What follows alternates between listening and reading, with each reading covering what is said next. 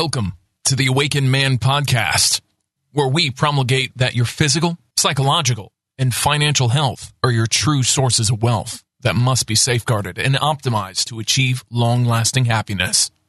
Here we'll discuss tactics on how you may self-actualize to reach the pinnacle of authentic masculinity by embracing true libertarian principles, arming yourself with red pill knowledge, as well as implementing the most up-to-date holistic health biohacks to optimize your health. Stop being a blue pill sheep, being led to slaughter by big government and the court system. Become an awakened man. Here's your host, Gregory. Hello, everybody, and welcome. This is Gregory. Welcome back to another episode of The Awakened Man. I hope you're doing well today. I apologize if the audio is a little weird. And I apologize, and I know this is something that you're really not going to notice, but I will. So I've released an episode of the Awakened Man / Holistic Health News, when it was called that, since January of 2017, every Monday. And I wasn't able to release one on Monday of this week because my Mac, after 4.5 years of dutiful service, finally crashed. But here I am again, and I got a new Mac. And unfortunately, my microphone doesn't fit because I have a mixer that has a USB, but I got a Mac Pro that doesn't have a USB. So I'm going to have to use the external mic here. And also, I don't have, as you noticed, the Nine Inch Nails music. But either way, we will continue. So I apologize for the audio. Today, we're going to talk about something that perhaps you men have wondered. Why is it that women spend so much money during Christmas spending? We know a couple of things. We know as a whole, men are not big spenders. We're just not. That's just not who we are. We tend to be very good with our money, and we tend to think long term. And for example, like with my children, you guys know I'm Catholic. I tell my children, Jesus got 3 gifts. Are you better than Jesus? And that kind of shuts them up. You know, Jesus got 3 gifts on the day of the Epiphany.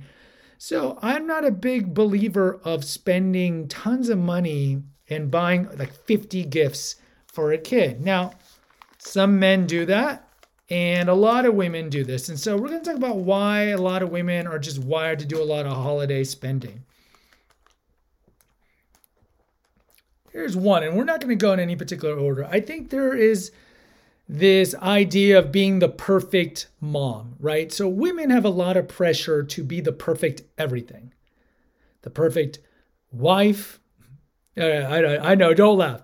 The perfect mom. I got to have the perfect career, and then I have that perfect house. And all of this, of course, is for social media visibility. I got to look perfect. I got to be perfect. I got to have the perfect husband, perfect kids, perfectly dressed, and everything like that. And so a lot of this pressure to be perfect is it's going to be seen in the Christmas season, if not more here than any other time of the year, because it's all about projection and visibility. I have to look perfect. Therefore, my Christmas needs to be perfect. It needs to look like it came straight out of, Magnolia, the TV network that Chip and Joanna Gaines done. Whatever it is, it's got to be perfect. And so I think a lot of women, and look, I understand a lot of women have pressure to always look good. We know their sexual market value is largely based on their looks. So there's a lot of pressure on them for always to look good and to be good and to be perfect. And I think a lot of that is just projected out in Christmas. So to them, a perfect Christmas is going to equate with a lot of gifts, right? And so if I get a lot of gifts, the people around me will be happier. In addition to all the accoutrement, having the perfect dinner and the perfect Christmas tree, and it's got to be trimmed and everything's got to be perfect. So you see perfection pushing a lot of women, and a lot of the husbands they can't relate. Like, why are we spending all this money? She's like, shut up. This is what we're going to do. And the guy's like, okay, because he fails the shit test. And I think some of it is just childhood perfection. Like if they had a great childhood, or what they perceive to be a great childhood Christmas of a lot of gifts and a lot of the memories, they want to recreate that. Or maybe they had a bad Christmas as a child, and so they want to compensate by having the perfect Christmas here. So I think the pursuit of perfection is big. What else? Overcompensation.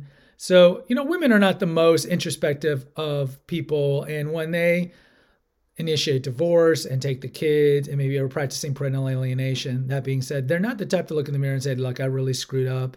I'm going to screw up the kids, increase the chances of them being physically and verbally abused. We have that episode, go check it out. And sexually abused as well, and all the other issues that come from a broken home. But sometimes they know on some lower wiring that maybe they screwed up. And so what do? They want to overcompensate. So they buy a lot of gifts, right?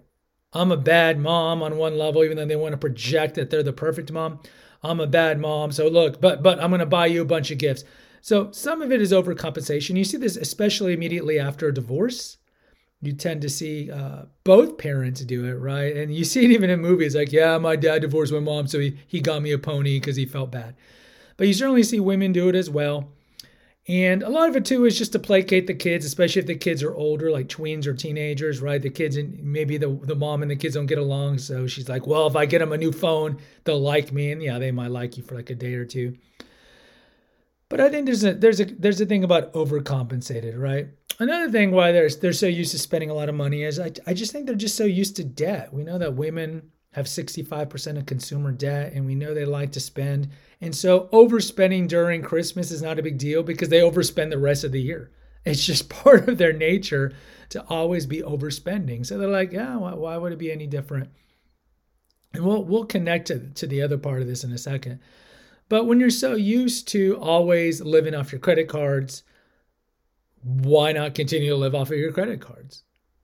Right? We know that 50% of women don't have more than $500 in their checking account. I mean, they live paycheck to paycheck and they don't have a lot of savings.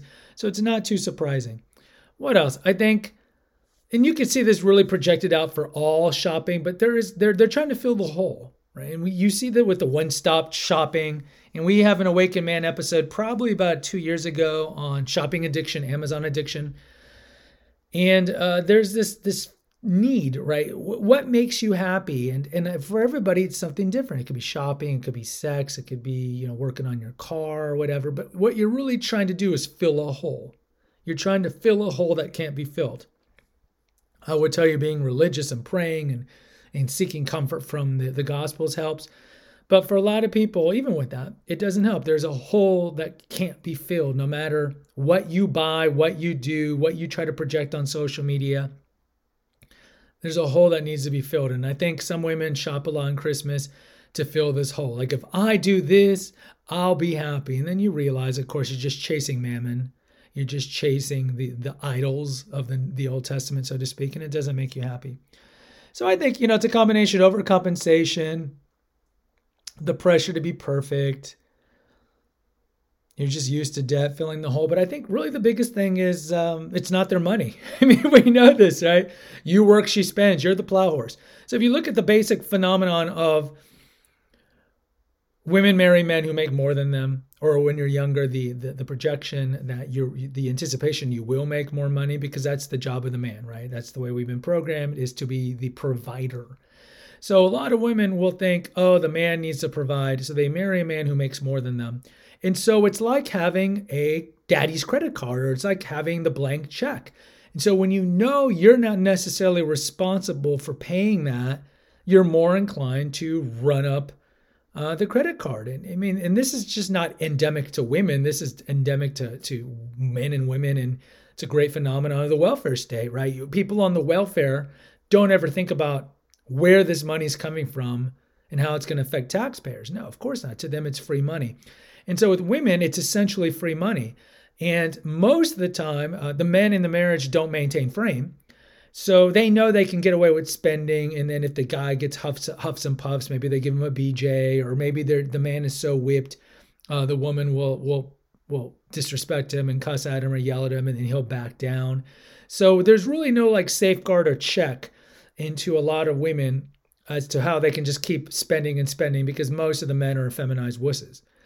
And so I think this is the biggest thing is you look at the combination of the aforementioned, but you throw in she doesn't have to pay for it.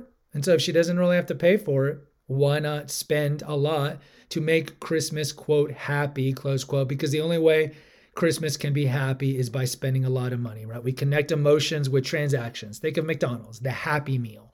Tell me, how is eating this desiccated burger in these fries that never stale going to, quote, make me happy. But that's advertising. It's the same thing here.